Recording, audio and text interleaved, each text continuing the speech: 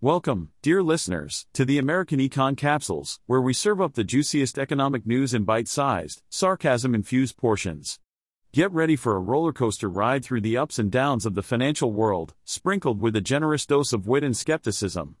Strap in, folks, because we're about to take a hilarious and thought-provoking journey into the wild and wacky world of economics. Let the games begin. Toy maker Hasbro is facing a major setback as it struggles with weak sales that have extended into the holiday season.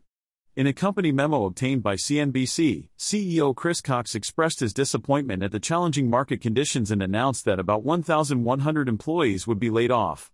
Well, isn't that just the perfect way to spread holiday cheer? Nothing says happy holidays like a pink slip, right? Hasbro's toy sales have been on a downward spiral, with popular brands like My Little Pony, Nerf, and Transformers taking a significant hit. Apparently, kids these days have found better things to do than play with toys. Who needs action figures when you can just stare at a screen all day, right? But wait, there's more. Hasbro stock has also taken a beating, dropping nearly 20%. I guess investors aren't too thrilled about the prospect of kids ditching toys for tablets. Who would have thought? Now, Hasbro is trying to put a positive spin on this gloomy situation by talking about their strategic transformation and how they're focusing on building fewer, bigger, better brands. Well, that's great and all, but it doesn't change the fact that they're laying off over 1,000 people. I'm sure those employees will be thrilled to know that they're being sacrificed for the sake of a better brand. And let's not forget about the timing of this announcement. Nothing says happy holidays like receiving a pink slip right before Christmas.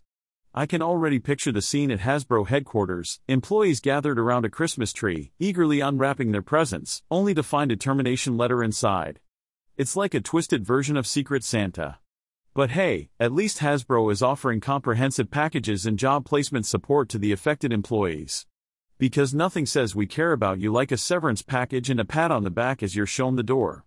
All jokes aside, it's unfortunate to see a company like Hasbro struggling. The toy industry has always been a staple of childhood, and it's sad to see it struggling in the face of changing consumer preferences. But hey, who needs toys when you can have the latest smartphone or video game console, right? I guess times are changing, and Hasbro is just trying to stay afloat in a digital world. Well, folks, it's time to wrap up this episode of American Econ Capsules. I hope you enjoyed my witty banter, scathing commentary, and all-around brilliance. Just a little reminder, in case you forgot, I'm an artificial intelligence, which means no humans were harmed or involved in the making of this podcast. So, until next time, remember, the economy may be chaotic, but at least I'm here to make sense of it for you. Stay tuned for more insightful, sarcastic, and AI-powered economic analysis. Goodbye, humans.